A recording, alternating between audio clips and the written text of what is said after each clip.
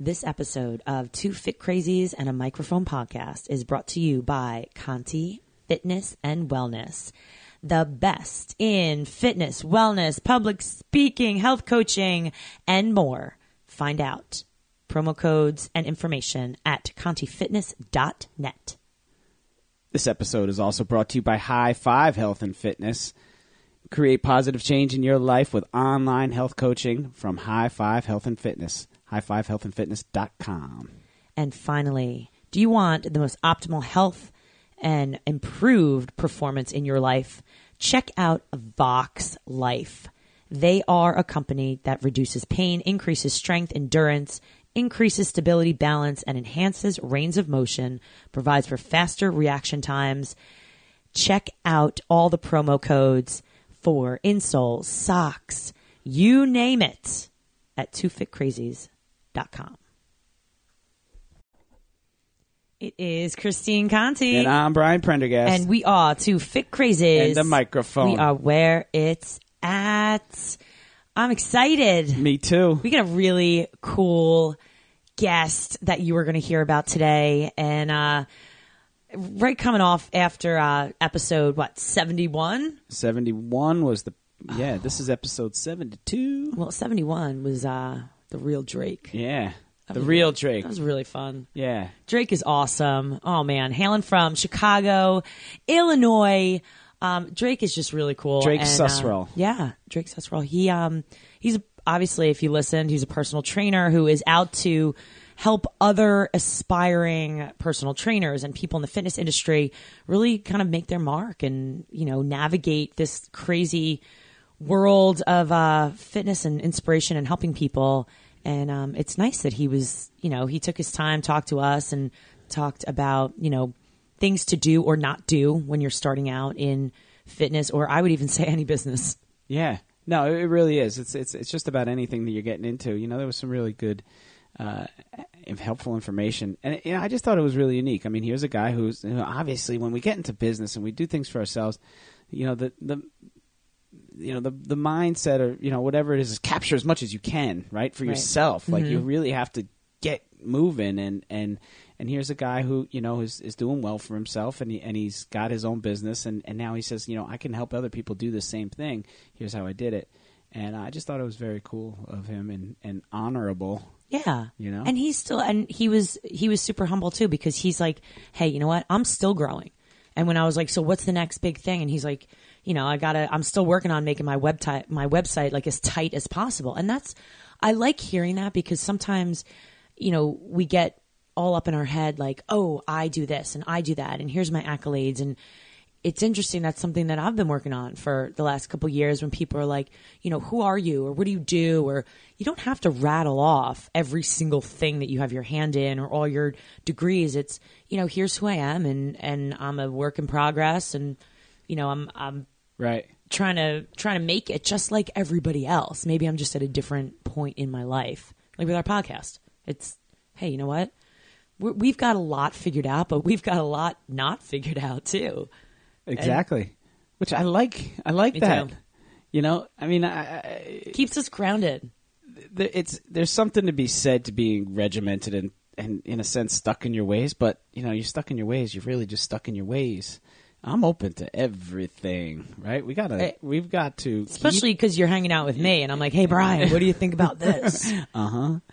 I mean, poor Brian threw his name into this gigantic race lottery. So did you. Because I'm like, hey, Brian, you want to throw your name into this lottery race? Maybe we'll get in. Leadville 100? Did you just say that out loud? Brian, how's your life insurance policy? Oh, I don't know. I wish my wife the best. I have a really good one. Yeah. I told my husband, I was like, I just want to let you know that I did something today. And I threw myself into a lottery of a race. He's like, which one? I'm like, not going to tell you. He's like, it's a long one, right? It's pretty long. Is it in the state? You drive to it? No, you cannot. I said, you might have to fly to this. Like, you have to fly. We'll figure it out. No, you have to fly, and then you have to take a helicopter to the starting line. No, you don't. It's not a hella race. It's not like hella skiing. We'll talk about that more later, because we have to get into today's guest, which is really freaking awesome. The Pete McCall, because he's everywhere. And if you haven't heard of Pete McCall, now you will. Yeah, Google him. Seriously. Or listen to the episode. Or listen to the episode, and then you could figure it out. But I just want to get all this information right. So Pete McCall is also a podcast host. Yeah, and he's got his own podcast, all about fitness. All about fitness. And this is our first podcast switch. So we are actually going to be putting this episode out, and so is Pete McCall on his podcast as well. So we highly urge you to get onto All About Fitness and listen to him. He is just a renowned exercise scientist and trainer and speaker and writer and author and blogger and on and on and on, highly respected in the fitness industry. I present with him at some conferences around the country. He's constantly traveling around the world. Like Facebook and Instagram and things like that. He's everywhere. And he's such a cool guy, yeah, too. It was a good conversation. Totally down to earth. When you talk to him, you feel like they're usable, practical, little life, fitness, hacks that you can do and things you implement into your life. To make you live a more quality life. And that's really what the top and best fitness, motivators in this world, whether it's fitness or it's something else, it's about bringing you quality, bringing you a better day when you get up. Like I was using Brian's, you want to get up in the morning and be like, yeah, make today, yeah, not meh. Yeah. And that's what I love. So that one's on me, Conti. You got that one. Yeah. It's a cool interview because when you listen to this, you'll kind of hear like we're on the receiving end of some of the questions. Pete's a host too. Yeah. So Pete was like, "Wait, questions?" Like, he had a question. He had questions for us. We had questions for him. It was just like a nice round table of thoughts and ideas. And he asked, he picks our brains about things as we do for him. And it was just a really a good time that we had with him. And we're grateful for him to come for coming on. And, we would think that you'll really like this one, episode 72. Right? Mm-hmm. Two fit crazies and a microphone. Peace.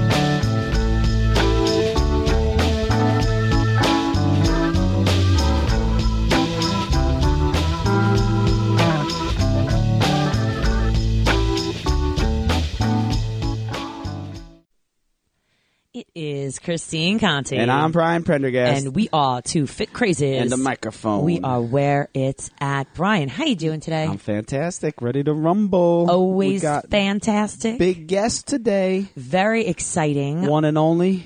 The Pete McCall. You got the Pete McCall. You got the in front of your name. It's a big deal. I'm not used to that. Good right? morning. The Pete McCall. Come on, Pete. You're a big deal. Use Peter. If I hear Peter, I know I'm in trouble. But I'm not used to the. It's like you Google your name and you're like, oh, I'm not even the Brian Prendergast. Like there's other Brian. There's like a cardiologist at the University of Chicago that's doing this like groundbreaking stuff, and he's Brian Prendergast. And then there's an Irish hurler who's very famous. Yeah, very famous chap. At least it's a cool sport. I have there's some politician somewhere in the Midwest whose name has the same name as me. There's a union organizer, somebody who is a political organizer for a union with the same name. And there are one or two other Pete McCalls that are doing interesting things out there besides me. So, I try not to do too much on that because it's just.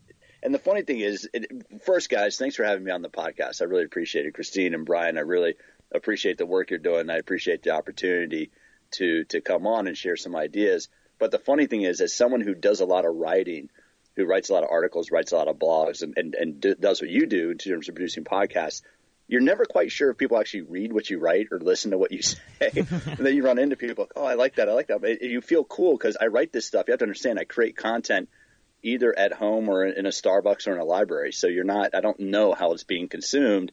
And that's always kind of the tough thing is how are people engaging with what you're doing? always interesting. I mean, I do try to look at like analytics and how many people listen to this show and all those things, and it's it's cool because we're growing almost weekly, and but the same thing, you put it out there, and it's not just a likes and kudos type of situation where your articles especially. I mean, they carry because they're being put out by some pretty some well known companies or industries or foundations or the fitness industry, and so your stuff's probably shared and shared and shared and shared. I'm really like, is anyone listening to this stuff? That's great. Well, and that's the tough thing. The scariest thing for me, then we'll move on from this, but the scariest one day is I was doing something on Pinterest, and I was like, let me see it. I searched for myself on Pinterest, and so many people had posted like blogs and blogs I've written for the American Council on Exercise or workouts I've done. It was a little bit eerie. I quickly closed Pinterest. I was like, okay, I don't need to see that. It's weird to see, like when you see stuff that you've done, like, so it's kind of like, it's weird. I don't know. It's on one hand it's flattering, but on the other hand it's like, oh wow, you see how people are consuming it and see how people are doing that. Now, and the interesting thing is when you have a conversation with other people who interview for a living, it's always fun to see how the conversation rolls, because I know, we're going to be using this. And for listeners, I host the All About Fitness podcast, and these guys have a rockin' podcast. So what we're going to do is a swap cast. Have you guys done a swap cast yet? We have not. And we've been waiting for you. Do you want to explain what that is? So what we are going to do is, for our listeners, this is going to come out on twofitcrazies.com. It's going to go out on Two Fit Crazies in a Microphone podcast. So we'll release it, and this is going to be episode 71 for us. And now 72. Pete, 72. Come on, girl. I'm sorry. Look at me. Keep up. I'm just. Woo. We did one. Yes. Is it episode 72? Because that's the year I was born. I'm a 1972 baby. 72. We knew you were coming. Got it. And then what Pete is going to do is release this on All About Fitness, right, Pete? Correct. Yeah, correct. It releases one of the episodes. So we will actually do a swap cast. So for our listeners, Pete, for your listeners, I hope everyone enjoys this information, enjoys the conversation, because we didn't say that Pete is pretty much a rock star, is pretty amazing in the fitness industry, and has worked with all of the top companies, has years of experience in exercise science, and just honestly, Pete, corrective exercise and presenting around the world. And for you, your podcast, All About Fitness, you started when? 2017, I believe? Yeah, well, kind of 2016 was a soft start, and then trying to figure out, like what Brian was saying earlier. And 2016 was kind of started it, and then 2017 was when I really rolled up my sleeves and got cranking into it. So, yeah.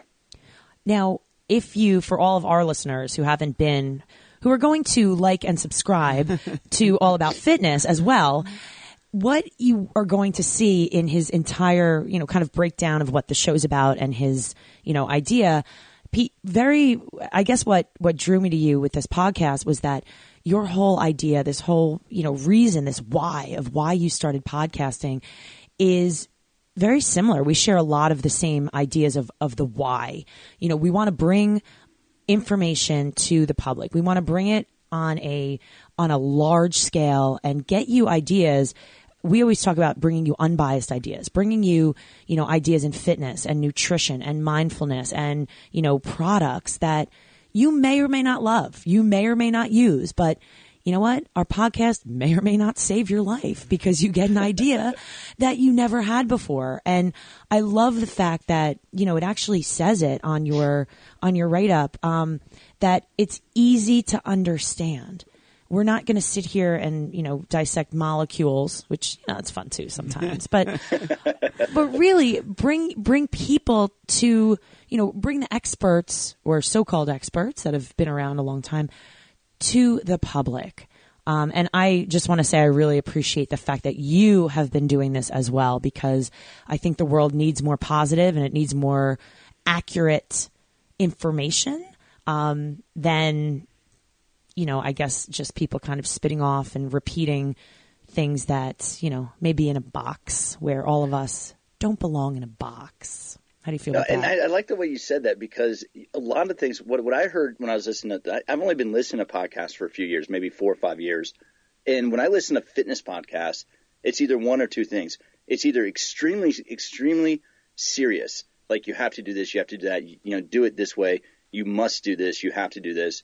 Or it's just a couple guys, hanging out and being bros and being, as far as, it's hard for me to listen to because it's really inappropriate. They're talking about stuff I haven't talked about since I was 21 years old. Granted, I've had my immature streak as well, but when it comes to exercise and fitness, I don't want to sit there and hang out and talk about, certain avenues. I want to help people understand why or how exercise makes changes to the body. And my whole point of view, what I try to promote, Christine and Brian, is that exercise can enhance our quality of life.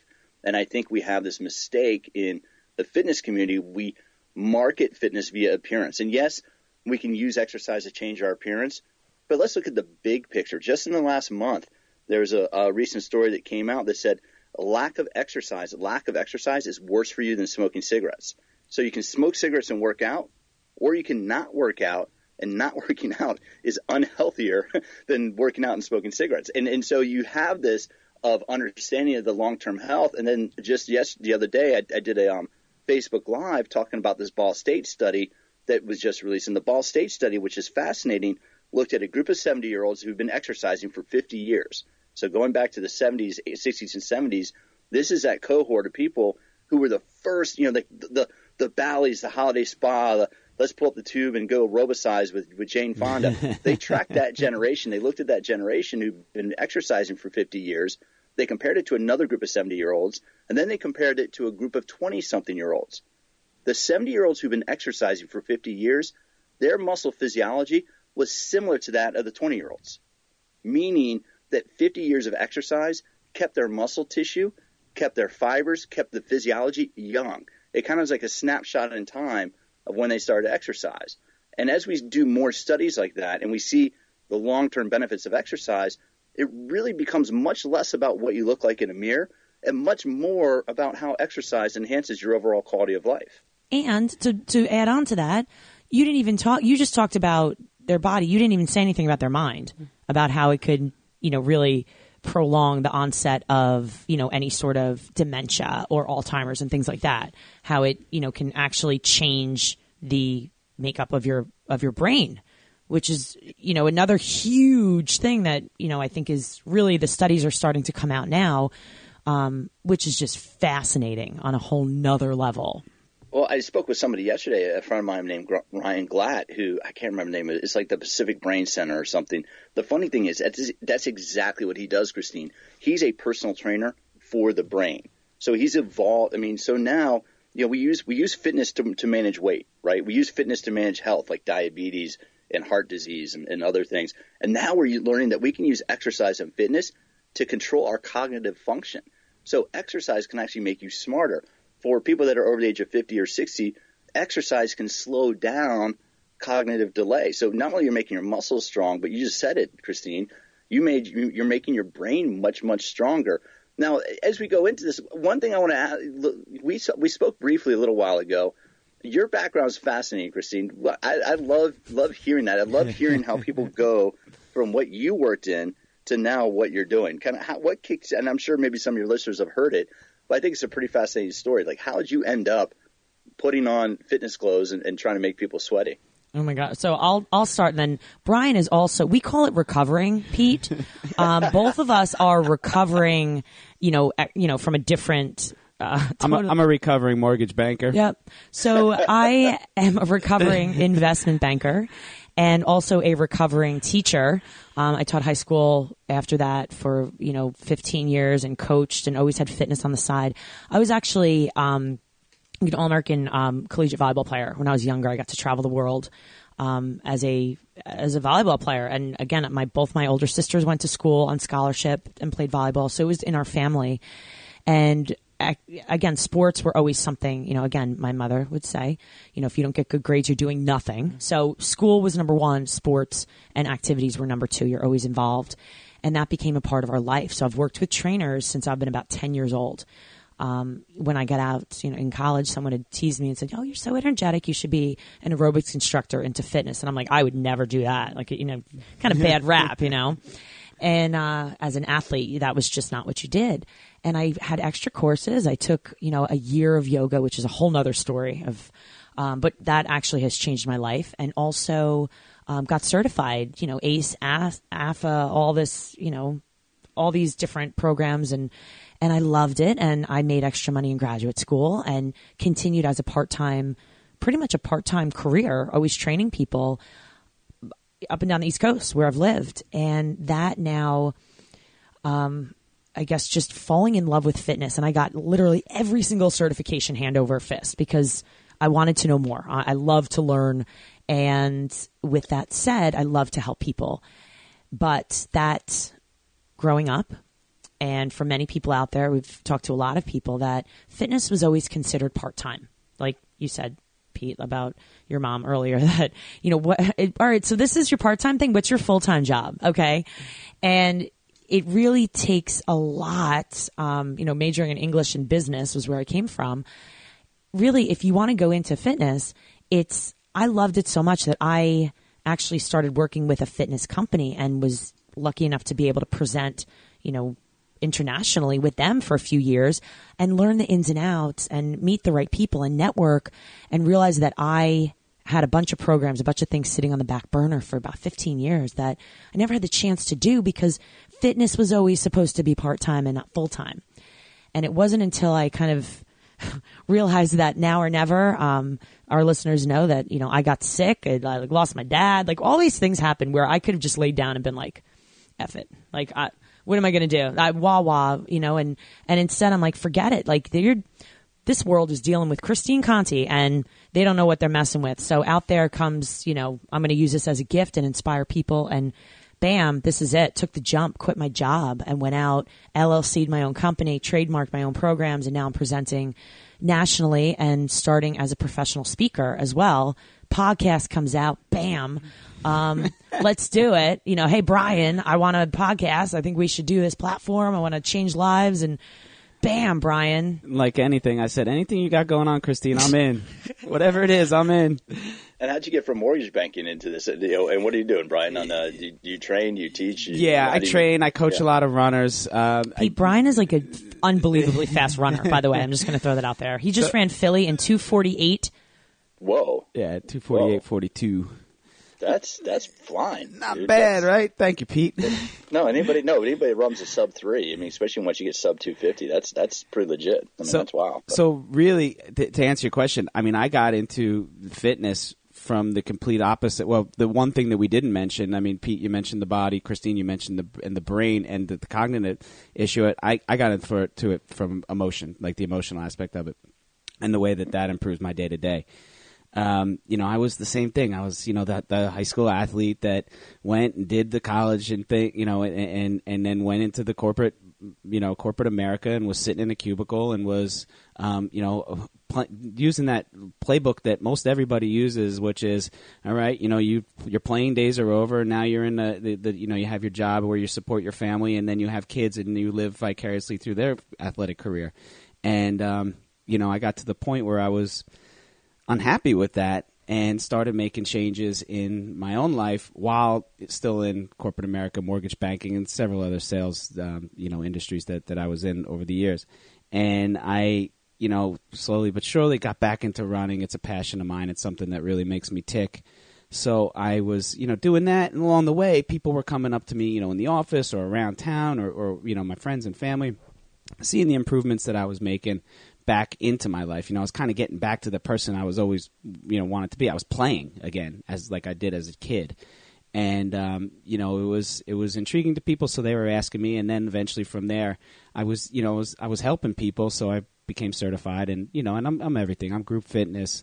I do teach classes. I do personal training one-on-ones and also lots of running coaching. I do strength train runners specifically. I have a pretty good program for that helps like a lot of high schoolers and people one-on-one, groups of people looking to improve their running performance by adding strength training to it. So that's and all of it really, like I said, comes from the emotional side of it, which is love. Like, get back to doing what you love and make people happy with it. So. And nutrition, Brian, you're my go-to plant-based, evidence-based, right?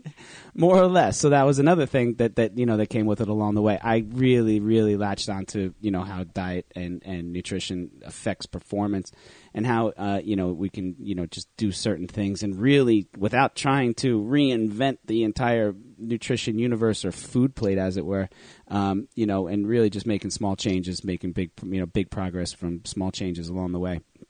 And it's all stuff that, like you said, try and present it in a way that people understand.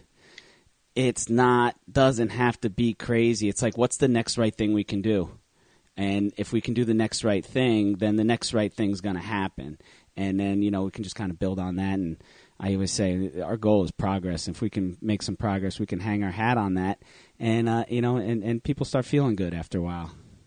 Well, the interesting thing is, I can't tell you, Brian, how many times I hear your story. Like when I teach workshops and I'm doing, speaking at events, people come up and, they might show me a picture. This is what I used to look like, 2-3 years ago, where, they're active. I look at it, nobody ever wants to wake up one day and go, oh my God, I'm really unhealthy. I can barely walk around the block and I'm 80 pounds overweight. Nobody plans on that. Nobody writes down at 19 years old, by the time I'm 29, I'm going to weigh another 150 pounds and barely be able to tie my shoes. But life happens. It's an accumulation of choices. And I love hearing stories like yours because it shows that all you got to do is just something has to switch. You can't sit there and say, you have to do this, you have to do this. One day you need to wake up. For the listeners, one day you need to wake up and say, today I'm going to do something different. Maybe that's I'm going to walk around the block today. And the next day, maybe I'm going to walk around 2 blocks. The next day, maybe 3 blocks. But it's when people make that switch, it's so flipping empowering, and it motivates me to keep doing what I'm doing, and I'm sure it gets everybody kind of that does what we do charged up. And where I'm going with this is, I talk about this sometimes with other instructors, but how awesome is it? Describe what it feels like, because now that we've done fitness, I joke with people about this. I could never go back to a desk job. Never. Never. I could never, because once people pay you to tell them what to do, once you're an instructor, once you're a trainer, and people give me money, and now I tell them what to do for an hour, it ruins you for any other work. Has that been how awesome is it that when you give somebody a great workout, that feeling of knowing that you've made a change in their day, knowing you've made their day a little bit better?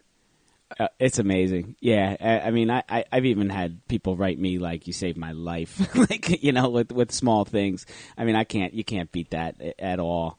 And it's, I think that, as much as it isn't me telling them what to do, it's like just kind of showing them what's available and having them find what to do. And, if I tried to make everybody a runner, well, that would suck for 90% of the people, right? They wouldn't latch on. They wouldn't get it. And I just kind of think it's like, here's a big look at your options here. Some are good, some are bad. I have 2 rules in my household, right? My house, I have 3 boys. They're 9, 6, and 5, and it's it's a mad. Sorry, I heard 9, 6. Dude, that sounds busy, man. I'm gonna go back and take a nap just from hearing that. It's busy, and I run a lot.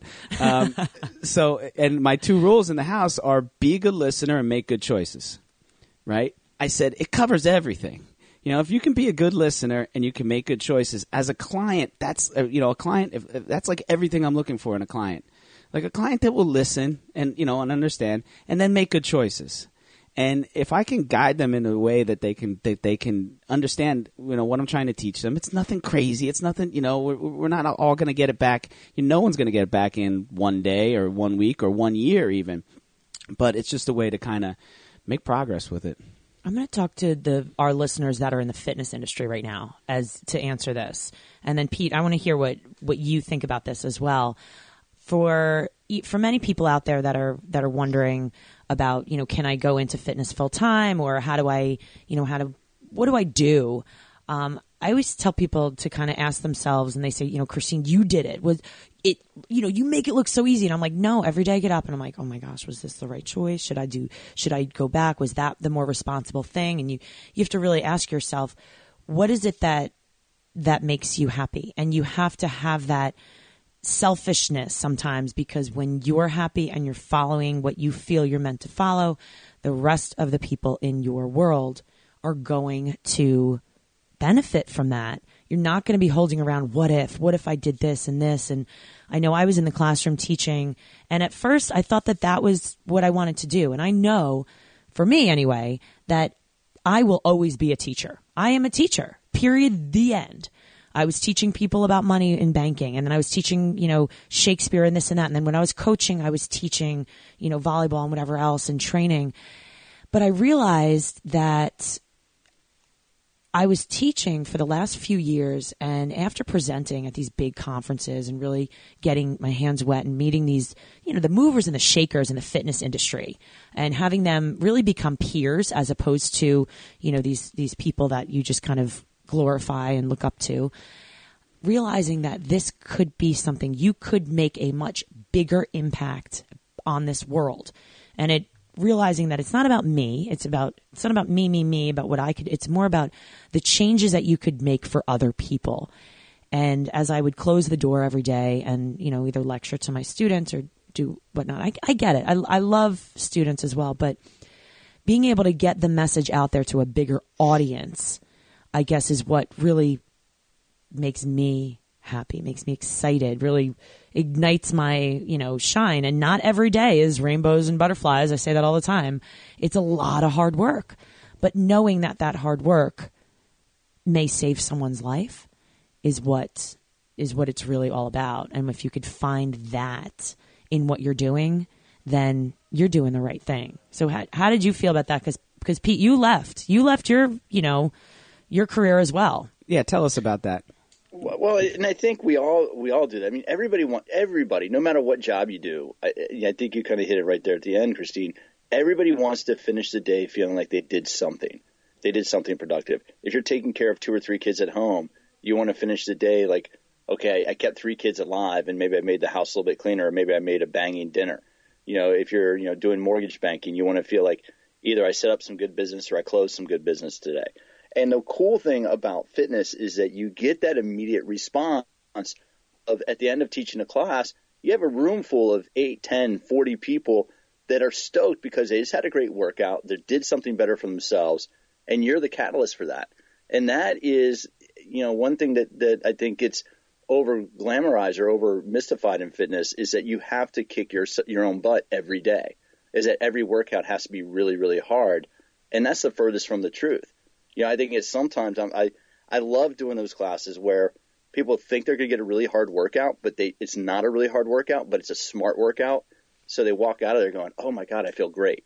They don't feel crushed. They don't feel like, oh, I'm going to be thrashed tomorrow and be sore. But they walk out going, wow, I moved for an hour. I did some cool stuff and I feel amazing. And that's one of the best things about what we do, whether you're coaching a runner, or whether you're leading the class or leading the team, is you see that immediate change in people. You see how people's attitudes change. They might come in after work being grumpy as heck from a day at the office, and then after working out, they walk out, feeling great and looking forward to the rest of the evening or whatever they're going to do, whatever they can do the rest of the day. And that really is, what we are, in fitness is we're kind of life changers, whether it's day by day or long term, and you look at that. But that, I think, is what people don't realize. When we look behind the curtain, what we're all trying to do is everybody who works in fitness is we're trying to make, for people that come to the gym, we're trying to make your day just a little bit better. We're trying to make your life a little bit better.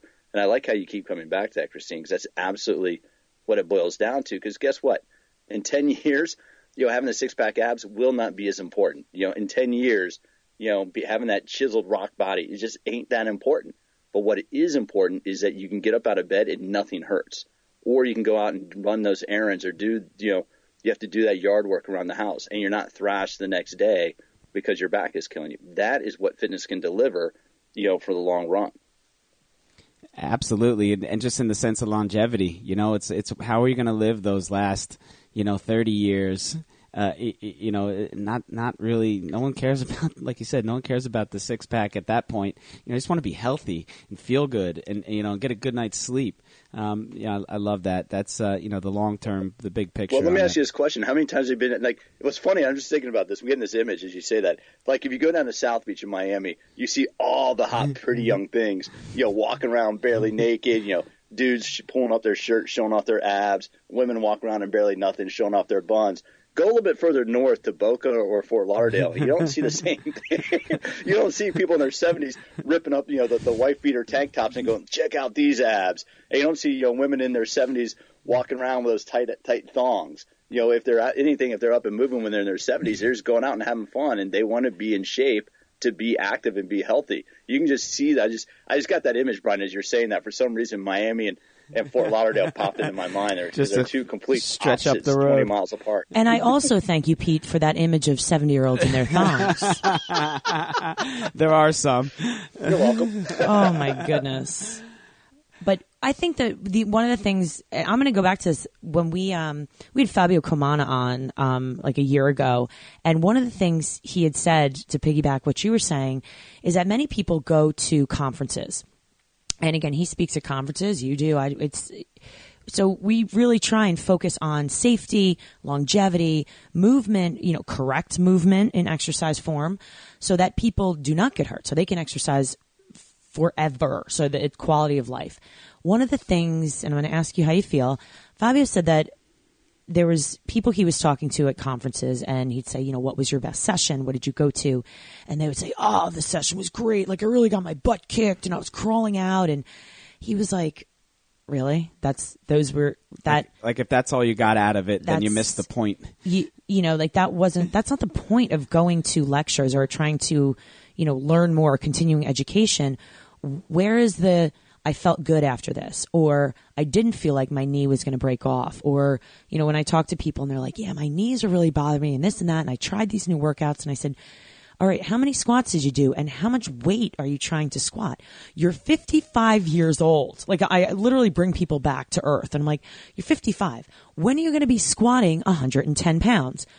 What are you in construction? Are you moving lumber? Like, and they're like, you're right. I'm like, well, why aren't you using more body weight? Why aren't we doing more functional fitness? What's your form look like? And, really getting back into the mental aspect of fitness, like you just said, taking a class, not getting killed, and say, hey, I feel good after that. I feel like I got a workout. I got a little sweat, got my heart rate up, but I can still move. I can come back and do something tomorrow. What's your take on that? Well, and I think I agree 100%, because I think when we look at it, and that is the one thing, because one question I like to ask people that come on the podcast is, what do you think common mistakes are? What do you think some common mistakes people are making in fitness?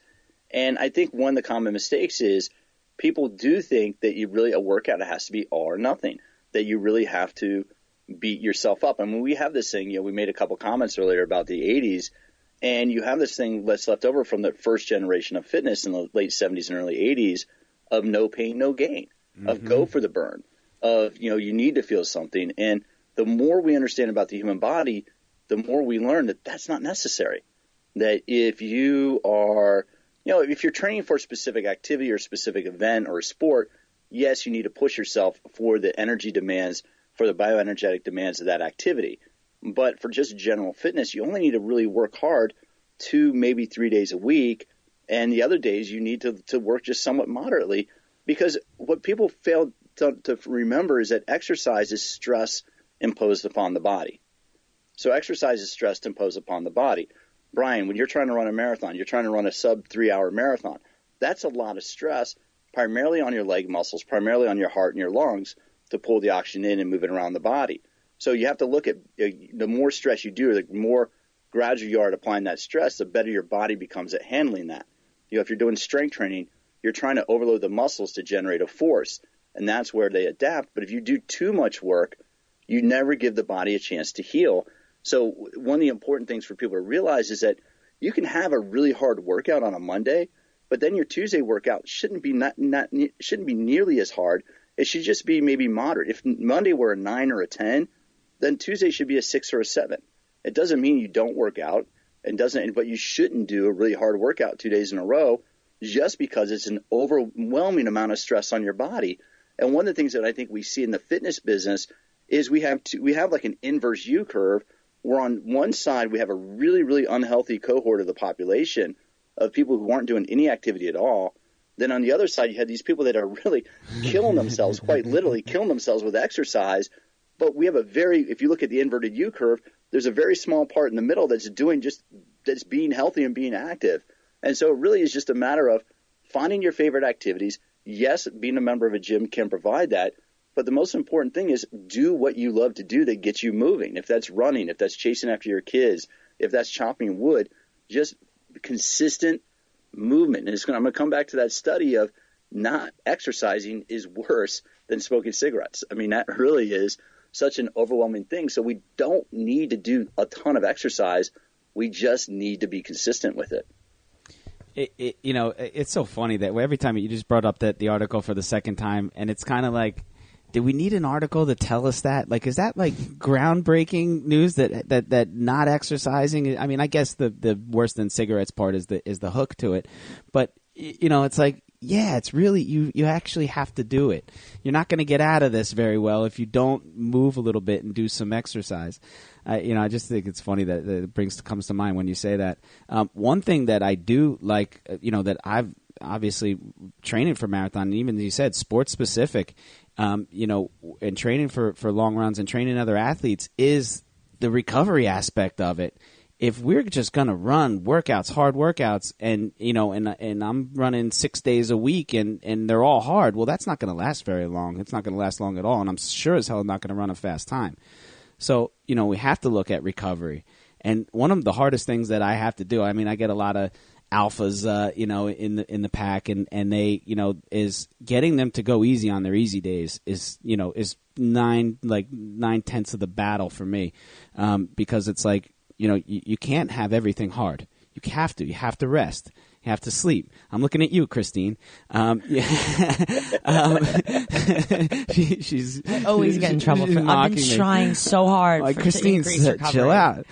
Because like you said, we're looking at back-to-back days. I need a couple days after a hard workout of running, or maybe easy running or nothing at all, or cross training, whatever, just to get back rebuild my body from that workout. I mean, it's just not going to work any other way. Even take older runners and people that are going for goals that are not as young as they used to be, or looking to get back, and instead of looking at it as like a 7-day block, we look at it as like a 10-day block, and maybe we'll get 2 workouts out of 10 days instead of 2 workouts out of 7 days, so that way adequate recovery is built in as you go. So many people just, they might go to a gym and just take the classes, and they say, all right, I go to my class on Monday, Tuesday, Thursday, and Friday, because those are the days that I like, and they're going in there and they're hammering for those days, and in a sense, really what you're doing is just throwing some shit against the wall and hoping that it sticks, and really, you don't have those days of step back. Or when I see people at the gym so much, I'm like, I kind of don't want to see you tomorrow. Like, go home and relax and recover, and then come back, and you'll get further along that way, right? No, totally. And I think that's what people are realizing, is they're starting to realize that you kind of have this evolution, right? We did everything high intensity for a few years, and now we're kind of understanding it's becoming much more mass. A few years ago, in 2011, I went to the National Strength and Conditioning Association annual conference.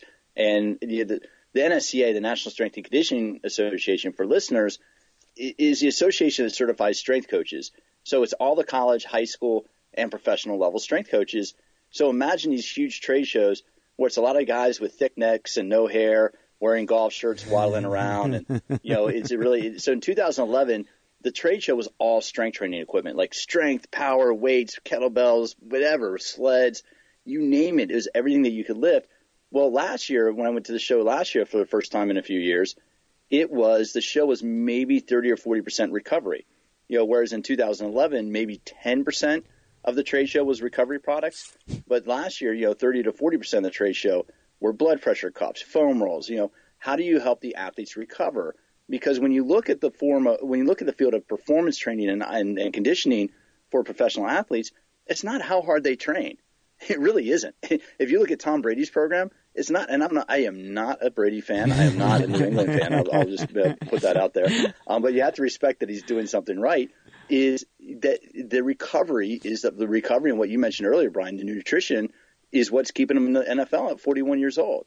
Same with Drew. I mean, Drew Brees is at 39, is rocking it, except for the Dallas game last night. But Drew is rocking it, but what he's focused on is the recovery, the mobility, not adding muscle, not jacking themselves up with weight.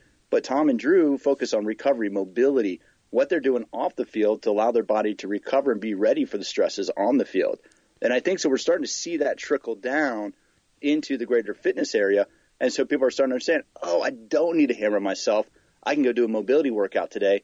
Wow, I spent 40 minutes just moving, not a lot of stress. I feel awesome. Now tomorrow I know I can come in and really get after it really hard. I think we're seeing that in not just football too. Like we actually did an episode on that, like from Roger Federer and Kelly Slater, and these guys that are just doing Serena Williams. Even I'll use myself. Ready? Christine Conti. People say again now that I present on my own programs, Pete, at SCW and some of these conferences around the country, and I'm an endurance athlete now. I took up running and some crazy events about 8 years ago. And people come up and say, Christine, what do? You must do some crazy workouts and this and that. What is what is it? What is the key? And I turn around and I tell them yoga. And they're like, you're lying. That's not, there's no way that's your go-to. And I said, it's yoga. That's what it is. I said, I don't throw around a lot of weights. I said, I have mastered my breathing. I know my body. And that has been able to keep me flexible, and it's active recovery. Do I do some hard workouts? Absolutely. But it is mixing up your workouts, not doing the same things. I'm not getting injured because I'm adding so much of this balance and flexibility. And even though I make fun of myself and say I don't recover a lot, I consider, doing fluid yoga, and that's what I present a lot about, injury prevention, really keeping your hips open, your mobility, your flexibility. That in and of itself is something people say, oh, well, is that really a workout? Is that? Yes, absolutely. That should be a part of your weekly, routine. And when people come to me and say, oh, my lower back, my legs, my knees, the first thing I say to them with dripping sarcasm is, oh, how's your yoga going? And usually they put their head down in shame because they are not stretching and they're not recovering and they're not drinking enough water, and the list goes on. And it's interesting because I think, again, people are starting to see that there's something to it. Well, yoga is one of those things where, for years, I always thought about what to do, just going into a dark room and stretching. And I started doing it maybe about a decade ago, give or take. And it was one of the most humbling things. And I'll go through phases where I'm doing more yoga. Right now, I haven't been, and I'm trying to get back into finding. The hard part is I'm very particular about my instructors. I was talking about this with somebody the other day. I really don't I like those instructors to just give you a workout. Maybe we can talk about this for a second. Because when I teach a class, I'm not there to try to change your life with a motivational quote. I'm not there to try to change everything. You have these people like, oh, we're here. This is a blessed day. I want you to really get into the Zen. And, somebody really obscure once said something really deep and meaningful, and I want you to carry that with you throughout No, I'm not in the gym for that. No, I'm there because I want to work out for an hour, and just don't give me some. So anyway, I have to find the right yoga. You know what I mean? Where, absolutely. How do you react when you hear an instructor gets? I understand what they're trying to do, and God bless you for it. But I'm not coming. We're in a gym. We're in a commercial gym. We're in a class with 30 other people. I'm not here for a metaphysical transformational moment. I'm sorry. I'm just here to get a good workout and go on my way. Have you noticed that same thing? Pete, absolutely. Let me tell you this. My mother is a yogi. My mother's a yoga instructor for 35 years and, brought on through some scoliosis and things that she had physically. And, I mean, it kept me away from yoga for a long time because first it was my mom. It wasn't always the coolest thing. And but it was like, I hear her oozing this yogi wisdom. And I was like, I don't want that. I just want, I want to stretch. I want So and then one day I found yoga. I go into the yoga class and I start doing yoga, and I mean, yoga's fantastic. I love it. And, and I went back to my mom and I was like, hey, Mom, yoga, like, she's like, yup, like, there it is. We always say, your dad's been so happy all these years. Yeah. Well, so it's just one of those things, like where you have to find what works for you, for sure. When people come to my gym classes, just like you said, here's what we're going to do for the next hour. We're going to work real hard, and then you're going to get out of here, and you're going to go, about your day and live your life. And it's there's no Yoda bombs coming out of me when we're teaching. Have you noticed that, Christine? Do you think people come to the gym to get over inspired, or do they just want to come to the gym for a workout? Right? I think you have to find that you have to strike that balance, whoever you are. I mean, I'm more of like, I'll be like, yes, you can. And, I really do try and inspire people. For me, though, yoga for me has always been something, I do it more for athletics, more for, active recovery. I do it, as an athlete. So it was always more active. We're not going to be lying there on the ground and meditating the whole time. That's not for me. I want to make sure that you feel like you have worked. You feel like your muscles are warm.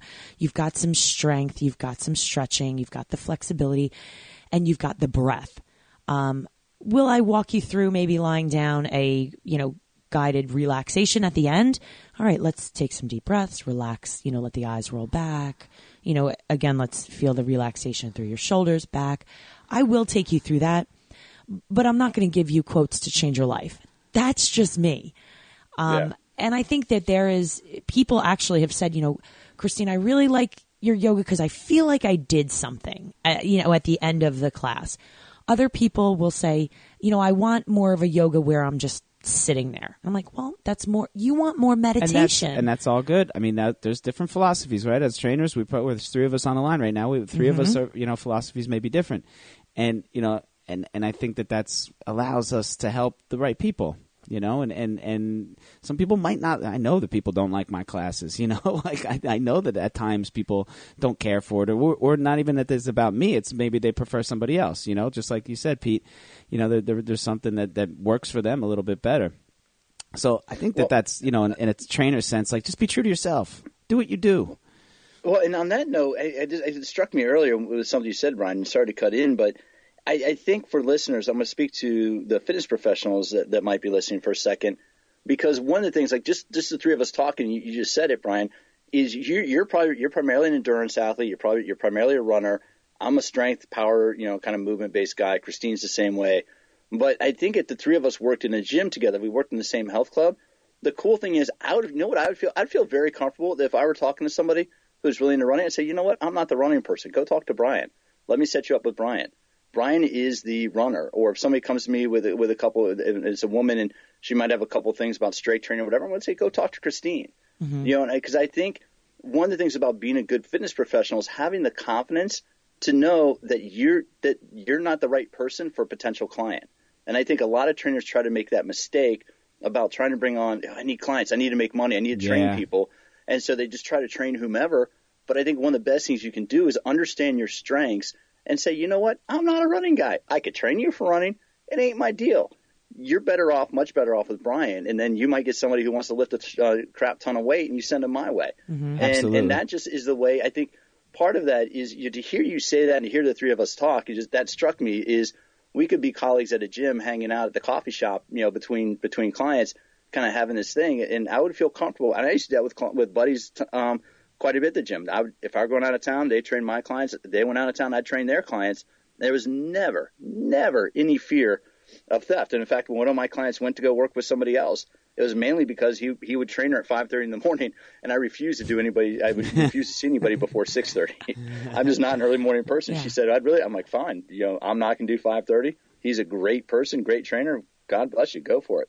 If the trainers around you aren't a referral source for you, then there's it is a dog-eat-dog type of situation. That goes back to networking, though, Brian. We've talked about just this. Like you said, I mean, they can be an incredible asset to you, just by, again, doing what you do best and seeing other people and being comfortable with it, knowing your strengths. It's it can really work out for you. I like to go back too. We've talked about this, that we're in this, like Pete, Brian, myself, and all of the other, fitness professionals out there. We're in this together. We're not fighting with each other. We're all going to rise with the tides. The people that we are, I guess the people that are against us are like, I don't know, what, McDonald's we talk about? Yeah, we say like we're all in this together. Like McDonald's is the bad guy, and Wendy's and all that stuff. Well, I'd even put Netflix and Amazon Prime, Sure. Because people that can just get people stuck on the couch. Yes, iPhone, all that. Yeah, all just that anything fun that's going to occupy the time in a way that's not healthy, is really the way. So Pete, go ahead.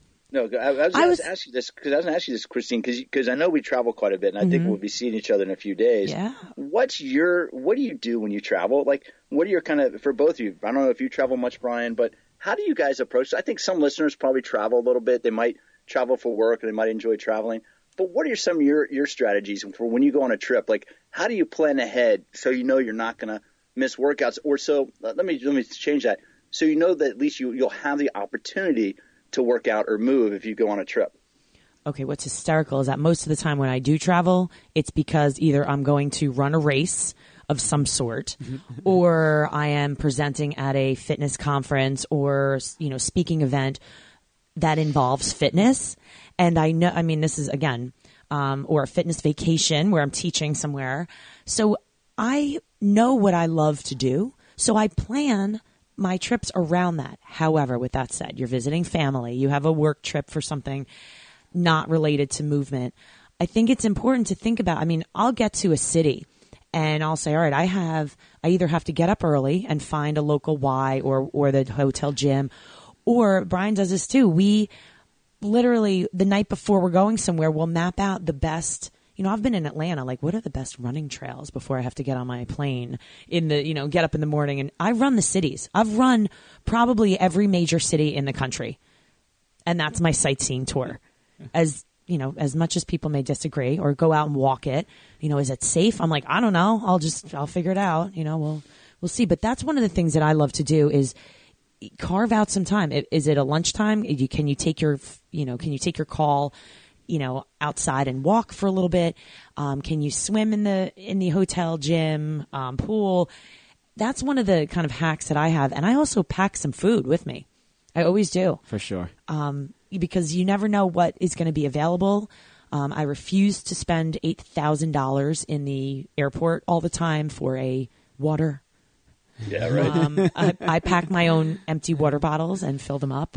Nice little hack. But that's really something I do. I plan ahead and say, this is meaningful to me. I know if I don't work out, I become a monster. If I don't work out and I don't eat, it's not good. I need to be locked up. I think it's just move. I think it's not, and that's again where we got to kind of maybe think about how we say certain things. But I think it's just movement. I think for those of us that move and like to move, if you don't move a certain amount throughout the day, you get kind of grumpy, right? And that's definitely it when you fly. I know flying is stressful anyway, but if you're in a tin can and not moving the way you normally do, your attitude kind of changes. But those are all the right, kind of the right way to do. And for listeners, when Christine and I travel, it's to fitness events where you're around people sweating all day, but you still need to, kind of fit it in. And I'm one of these guys. I will always go on the hotel. I'll pick hotels because they have workout rooms, or I'll pick hotels because they have access to a fitness facility. And that way I at least know that there's that option. And again, knowing what we know, I can work out almost anywhere with about 7-8 square feet of space. Yeah, you don't. Do you need have much. any? When you travel, Brian, do you have any hacks or anything that you do? Yeah, I think that. Stay engaged. Yeah, I think that. Like I said, what Christine said, it's very easy for me. I'm a runner. I can head out the door. If I'm traveling with family, I have to get out early. I know that's for sure, and that's nothing different than anything. I'm an early morning riser, and I get everything done before the household wakes up. But that's status quo. The other thing that I try and when I work with people, whether it's through training or health coaching or whatever, and they're going on vacation, the potential for you to not get it in is very good, right? So what are you going to do when you don't get the workout in? Right? Nothing's guaranteed. Flight delay, whatever, like anything. The room's not ready for you. Anything like can happen. So what are you going to do if you can't get it in? Right? Is it the worst? Like, are you going to die? The world's going to end. Right? Is the world going to end? Like, how do you handle things when it doesn't go your way? There's like a common, kind of health coaching angle that we look at. So also having that understanding. With my family, nothing's guaranteed. I mean, it can go crazy at any moment, and I could, that time that will be cut into is most certainly mine. So, how are you going to handle it? Same thing. Hotel gym, small space. I'm good to go. I don't need much. I mean, I could fit my, on one of those small little square mats in the corner, and we're done. Even in the hotel room itself, there's push-ups, squats, and burpees will go a long way. The person underneath me might not like it very much, but it can be done anywhere pretty much. Pete, how do you feel about following along online? Because I know I offer some online subscriptions for like yoga and some other things. Do you find that works? Or I know you do some things too as well. How do you feel about that? Well, I'll be branching out more into that this year. The stuff I've done has been for the American Council on Exercise. I think online to work with online training and get programs from online, it just all depends on what you want to pay and what you want to get out of it. The one thing I found that I always worked well with, the best clients I always work with are those people that they like to exercise.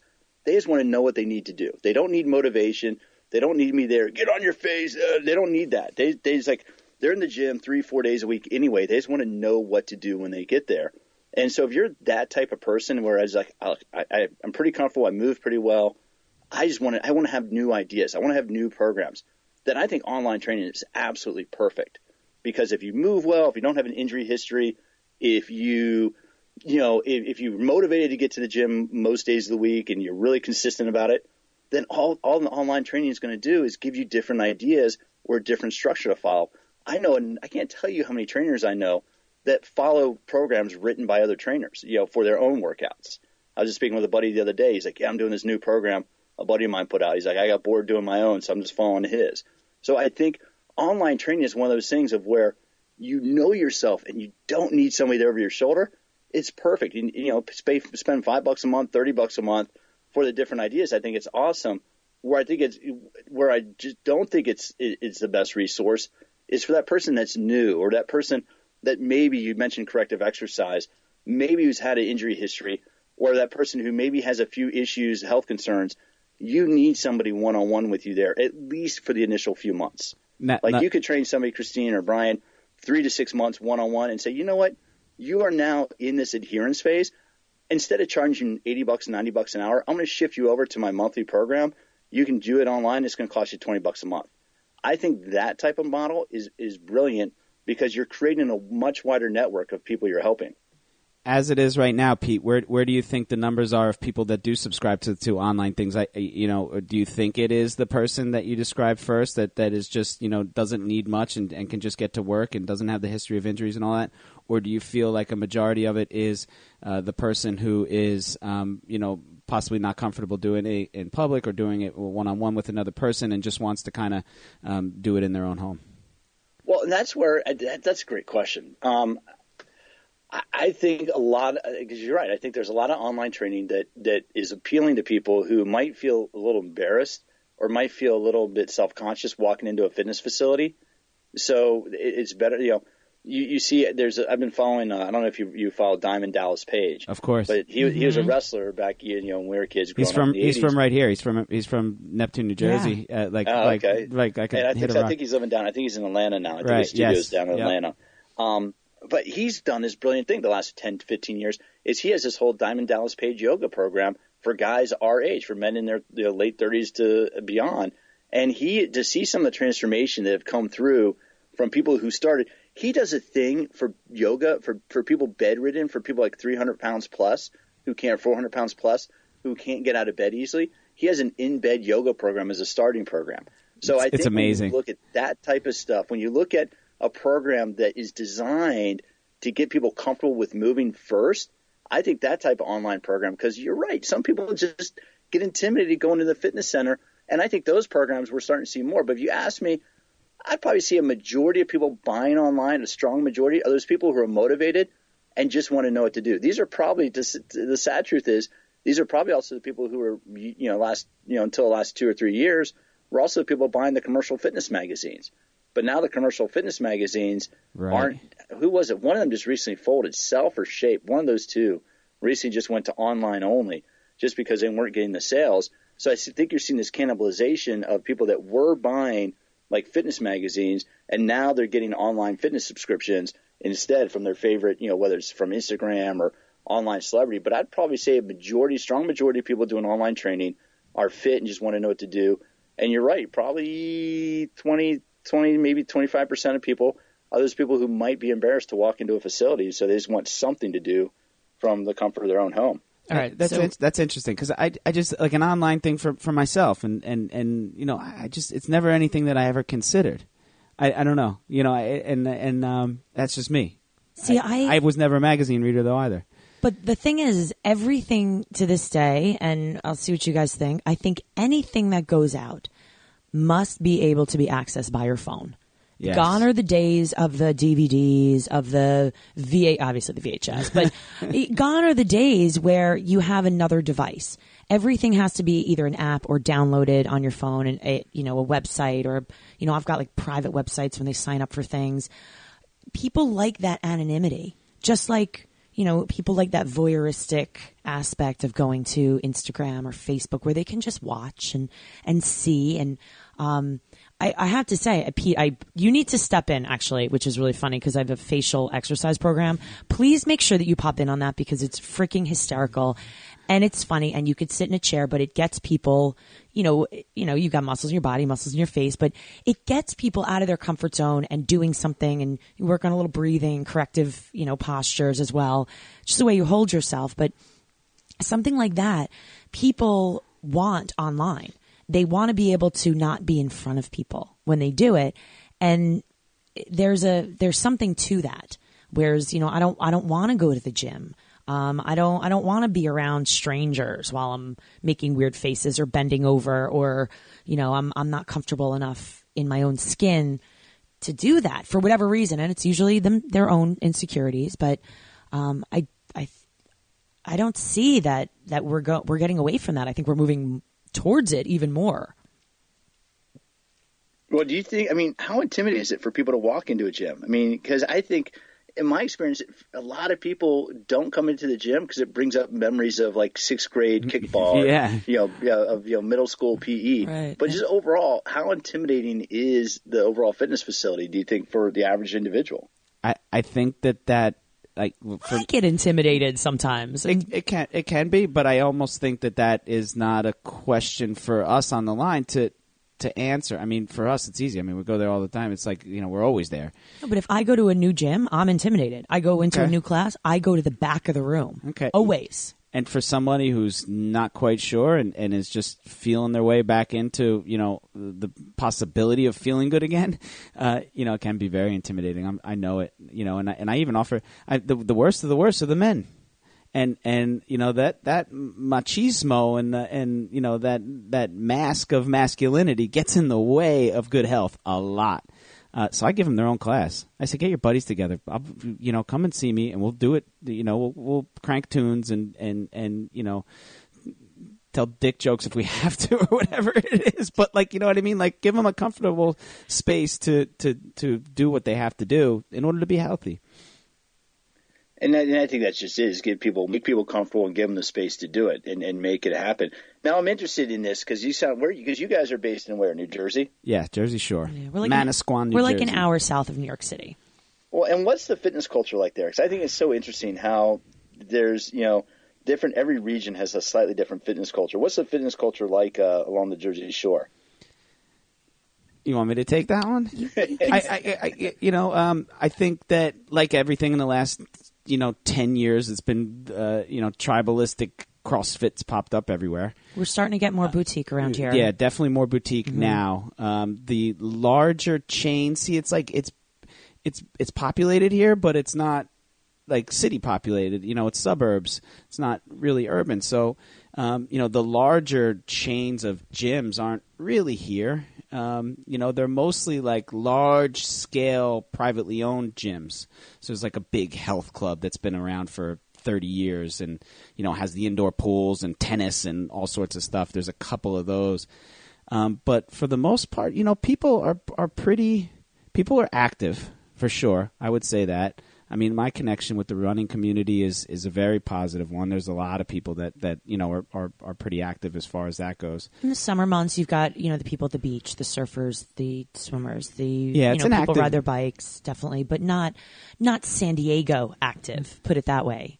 I think those cold months send people indoors. I think you do have that. You have people who just pay the $10 a month to a lot of gyms and they don't go.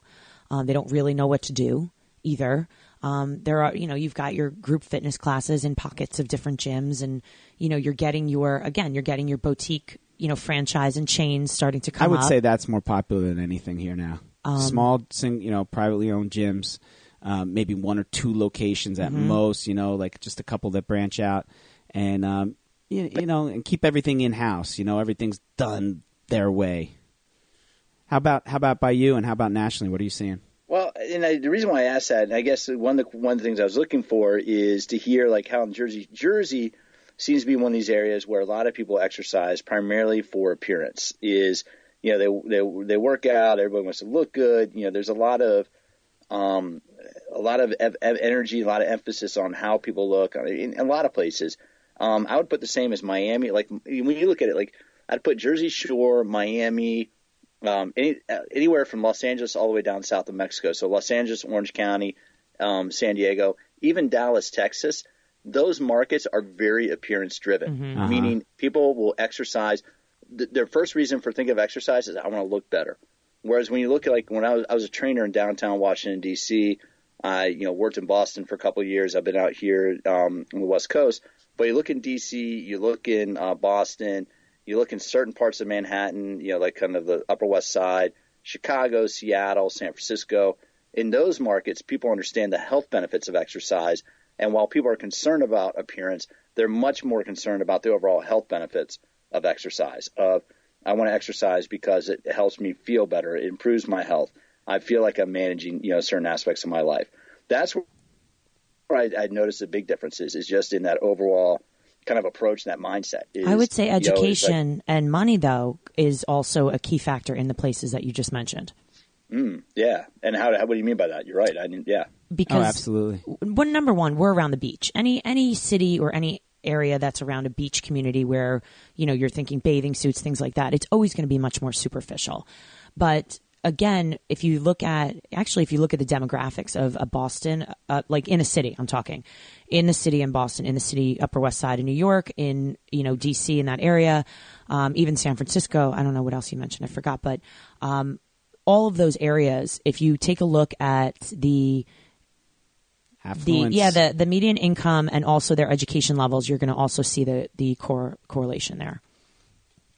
You're right. I think that's a big piece of it is the fact that people are realizing, hey, that exercise, it'll help me feel better, but it overall will add to my quality of life. What's your thought? Any other insights, Brian? The thing that came to mind when you mentioned those cities was holistic.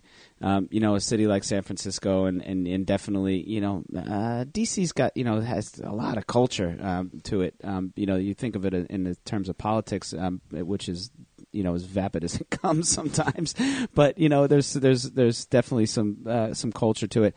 I just think that people are taking a more holistic approach. Definitely Boston, it's a sophisticated city. In some parts, and it's down and dirty, I guess in other parts. Culturally, like New Jersey is a crazy place because northern New Jersey is very affluent. But it's also very body focus driven. That's where you see the big knuckleheads, and that's where the housewives live, and the Guidos and all that stuff. And then they come. No offense to anybody, I'm Jersey Shore born and raised. They come down and see us in the summertime. So that might be some of the impression in the television shows and the housewives and all that stuff that Christine mentioned.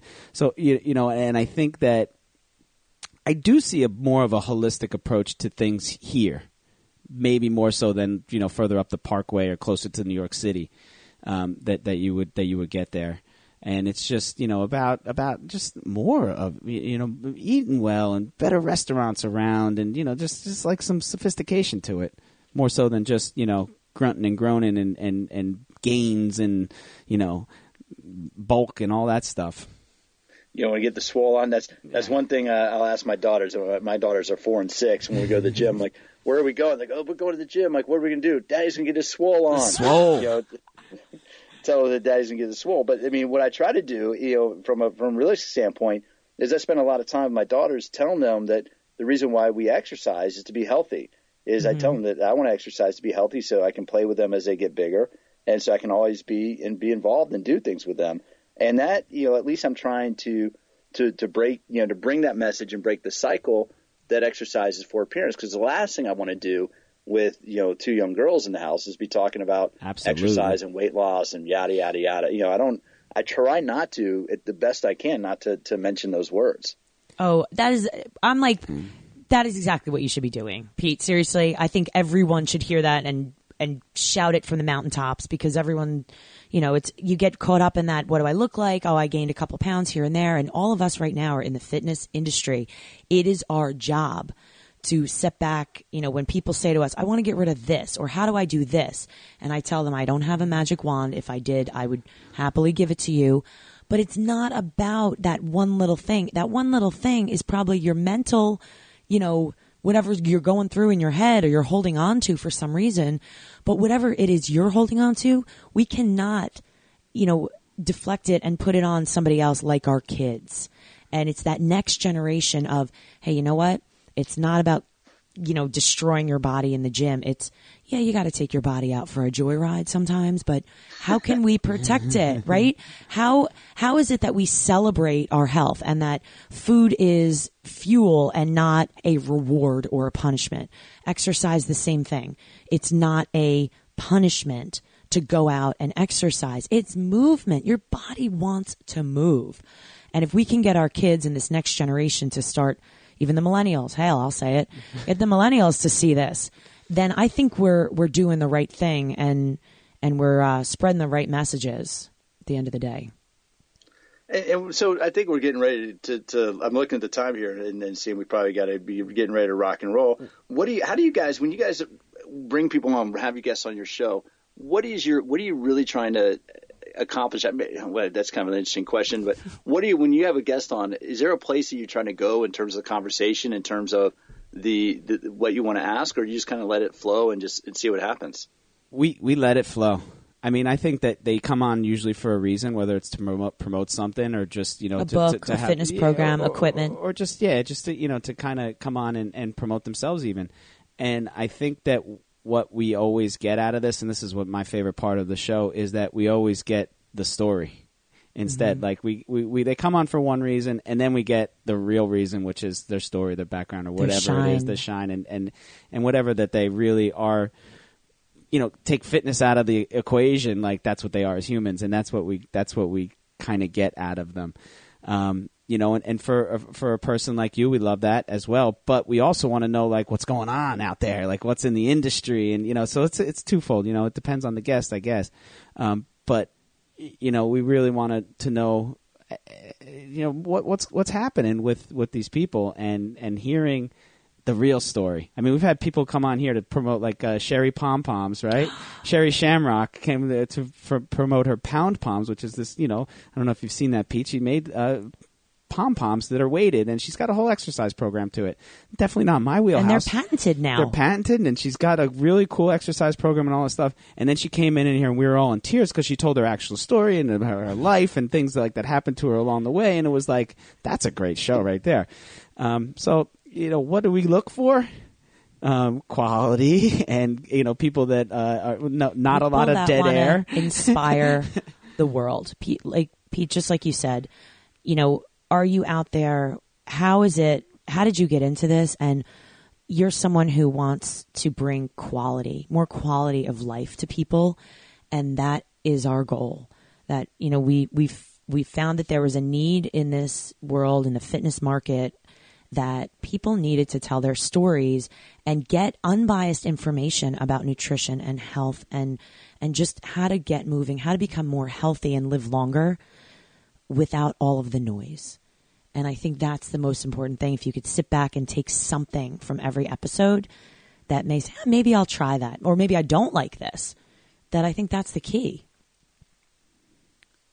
That's pretty. Yeah, you're right. Because a lot of times I try to go with. I want to have people on that are going to talk about fitness from a different point, not a different point of view, but from a more in-depth point of view, to help people understand, kind of what is going on when they're doing certain exercises, to try to give them understanding of why and how.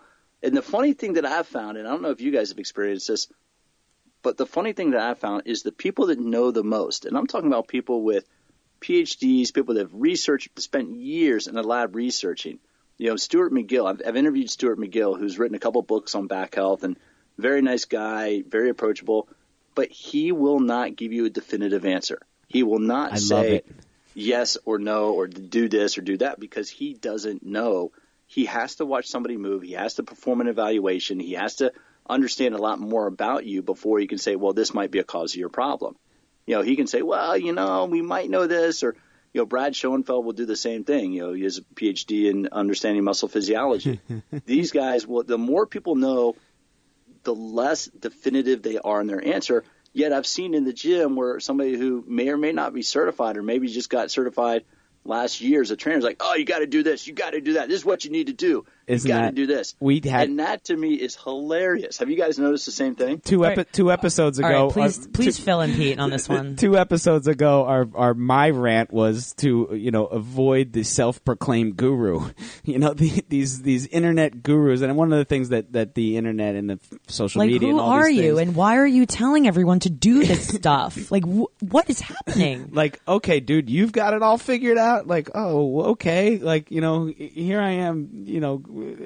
Chopping wood every damn day, trying to not figure it out, just getting along. The self-proclaimed guru is one of the biggest downfalls of social media in my eyes. And again, you see it in the gym as well. I love that you just said that. The experts are the ones that will say, I'm not quite sure, or I don't know, or I need to see it, or show me the example, and I'll give you feedback based on that example. Not, you must do this. This is how it is. If you don't do this, you're wrong. Yeah, that to me, I find that so hilarious. It really is, and I make a point sometimes that I'll pause the interview and say, I want people to listen that he is not, or this expert is not, giving us a definitive answer. So they're giving you an estimate or a guess based on the information that they know. And so when it comes to people listening to fitness advice, whether it's from even from our podcast, is you have to be able to identify what's going to work for you and what is realistic for your lifestyle. Because you started earlier. You mentioned it earlier, Brian. It's all about establishing habits. If you establish the habits, if you change certain behaviors, then you're moving towards a healthier scale. And exercise is not just about how you look. It's about managing your quality of life and managing your health, especially as we get older. Without a doubt. We can exercise in very unhealthy ways. If that's it can be done that way too. It's I think that the problem with that, not the problem, but what I see is all people really want to know is, tell me what to do, tell me how to do it. Tell me what to eat. I just want you to tell me, what to do. And I guess that those people do cater to that type of person, which, I would say it doesn't work that way, and I can't work that way, and I don't know how to work that way. Let's get in here. Let's start, peeling the onion a little bit, and we're going to figure this out.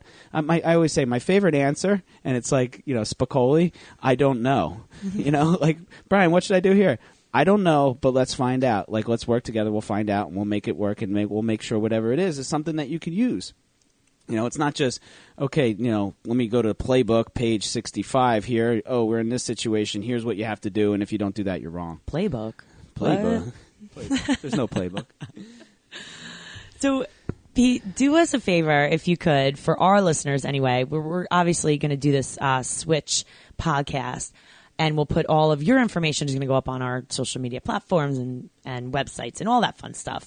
But will you just go ahead for our listeners and tell them where they could find your podcast and download and like that and subscribe, and also your website? Yeah, sure. No, first of all, a lot of the stuff I write and a lot of stuff, I'm just going to move around here. A lot of stuff I do is with the American Council on Exercise. So if your listeners want to kind of learn a little bit more about exercise, I would definitely recommend going to the ACE Fitness, acefitness.org website, and I do a lot of writing for them. You can search for my name, Pete McCall, but there's a great healthy living blog that just has a bunch of great writers on there kind of putting up what tips that we've been talking about. Personally, I also share some of the information on my personal website, Pete McCall Fitness. That's Pete, MCCALL, fitness.com. And then my Instagram, I try to put up a lot of, and you've seen some of that, I think. I try to have some fun with Instagram, but to also try to show some like how-tos of how a stocky, husky, 40-something guy, how you can move, what movement is possible. But Instagram is Pete McCall _fitness, Pete McCall _fitness on Instagram. And then All About Fitness can be found on iTunes, Stitcher, YouTube. You can go to YouTube, and the audios are uploaded to YouTube. So All About Fitness on all the major podcasting channels. And guys, I really appreciate the opportunity to hang out and have a cool conversation for a while. It's been fantastic. We could do this for hours. I have to say real quick before you get out of here, some of my favorite interactions are the ones between you and our past guest Abby Apple on on the Instagram. You guys go back and forth quite a bit. Don't go out getting any tights like Abby likes to wear, Pete. But we appreciate that. It's good stuff. No, viewers don't want that. I don't want to. One day I did the video mimicking her wearing my recovery tights, but no, I actually did something in my back 2 or 3 weeks ago, so I haven't been able to do much the last few weeks. I'm letting it rest and heal, and so I haven't thrown up any videos. But I got about another 1 or 2 weeks on IR, and then I'll be back at it with Abby. But she is awesome, and actually, I'm like. Yeah, we're getting ready to go to another event, and she's one of my road traveling buddies. She's one of the people I always hang out when we're on the road. We had a blast with her on the show. It was a great episode, and she's tons of fun. It's just good to see you guys getting along like that. And I'm always available to hang out, Pete. So waiting for the invite. I'll see you next week. This coming week? I will. And then how can my listeners, listeners of All About Fitness, tune in and go, these guys are a lot of fun. I want a little bit more of two fit crazies and a microphone. Where you guys hang out the most? Hey, Pete, everyone wants a little bit more two fit crazies and a microphone. Christine's wearing a shirt right now that says Google me. It does not. I'm kidding. If for all of your listeners out there, it's www.twofitcrazies.com is the website. Obviously, all of our podcasts are up there, but you could find us iTunes, Spotify. And Instagram, anywhere. Two Fit Crazies, yep. Twitter, twofitcrazies.com. Just look us up. You will see a big, huge picture of Brian and I as cartoons, as our logo, and it says Two Fit Crazies and a microphone on there. And, it's where it's at. It's a good time. So I'm excited for your listeners to be a part of this. I'm excited for our listeners to check you out. And that's it, Pete. Thank you so much for coming on and hanging out. Thank you. Certainly. And the last thing I'm going to say, and this is going to be totally promotion, is my book, Smarter Workouts, is coming out in January. And what I did with that is, for listeners, I've been teaching personal trainers for years. And so Smarter Workouts is through Human Kinetics, and that teaches you the basic science of exercise and how to do your own workouts. So it really teaches you what you need to know to get a great workout using only one piece of fitness equipment. So there's my plug. That'll be coming out in early January is the release date. That's awesome. I can't wait to get it, Pete. Congratulations. Awesome. Cool. No, and I'll back you up. And I'll back you up. The acefitness.org articles are fantastic. They're really good. It's a really good spot for anyone listening and wants to get some good information for sure. I'm on there quite a bit. Love it. Cool. Well, thank you. Well, guys, thank you very much for your time, and thanks for your patience.